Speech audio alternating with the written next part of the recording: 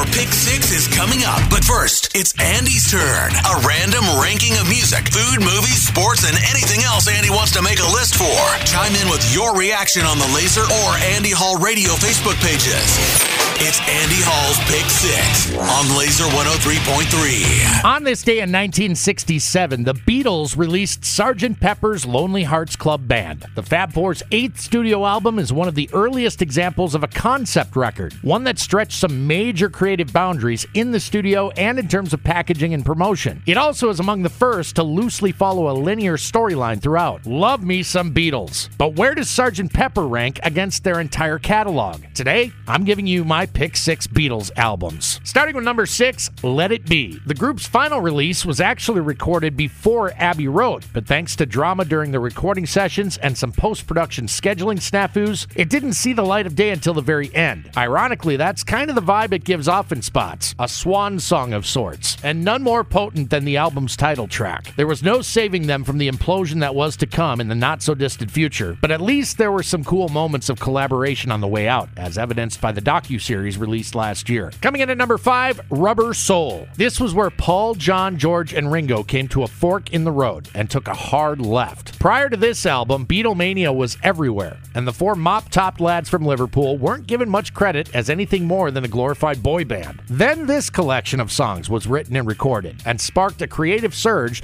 that was felt across the popular music spectrum in the mid-1960s. One that inspired even the Beach Boys, who went on to write and record the legendary Pet Sounds in response, and so on and so forth. At number 4, Revolver. In rankings such as this, Revolver ends up in the top spot more often than not. And I'm not here to debunk or disprove anyone's opinion, but honestly, the songs are far better in subsequent releases, which I'll cover shortly. Revolver was another large step forward following that left turn I mentioned earlier with Rubber Soul. True experimentation in terms of the instruments, recording techniques, and songwriting was now full steam ahead, and many consider this to be the Beatles' big breakthrough into the quote-unquote 60s as a group of serious artists. In truth, it may have just been the drugs. Ranking number 3, Abbey Road. Selfishly, I believe this album to be the Beatles' most complete body of work, but have 2 ranked ahead of it. Why? We'll get into that here in a bit. But when it comes to the group's final recordings before the big breakup, I hear a brief reinvigoration from the Fab Four that may have gone missing during the tumultuous Let It Be sessions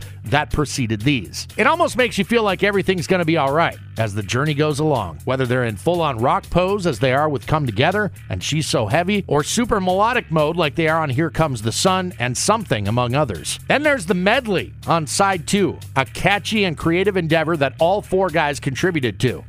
It doesn't really feel like the end, even though their final official track is titled just that. In at number 2, The White Album. I have it ranked ahead of Abbey Road because it's the Beatles at their most unbridled, unabashed, and unashamed. They threw everything but the kitchen sink into the making of this double album and couldn't care less who loved it or didn't. Yes, it's disjointed at times, confusing, but fascinating at the same time. And yes, it does feel like 4 separate artists went their own way and then just decided last minute to kind of throw it all together. But you know what? That's the magic of this collection, and I dig it. Down to the Beatles album I believe was their absolute best. At number 1, Sgt. Pepper's Lonely Hearts Club Band. Again, selfishly, my own personal favorite of the Beatles albums gets the top spot because, well, it's my list, and that's that. Actually, more so because it's a masterpiece of sounds, textures, and melodies for days. It's a precursor to so many great rock bands still to come who would master the art of multi-layered instrumentation and vocals, resulting in a full 360-degree listening experience. Before there was ever an idea to be immersive through audio, the Beatles gave us Sgt. Pepper, and the world has never been the same since. Thank God. That's what I think. What are your thoughts? You got a ranking on the Fab Four? Share. That was Andy Hall's Pick 6. Looking for your thoughts and opinions on the Laser or Andy Hall Radio Facebook pages. Stay tuned. Your Pick 6 is coming at the top of the hour on Laser 103.3.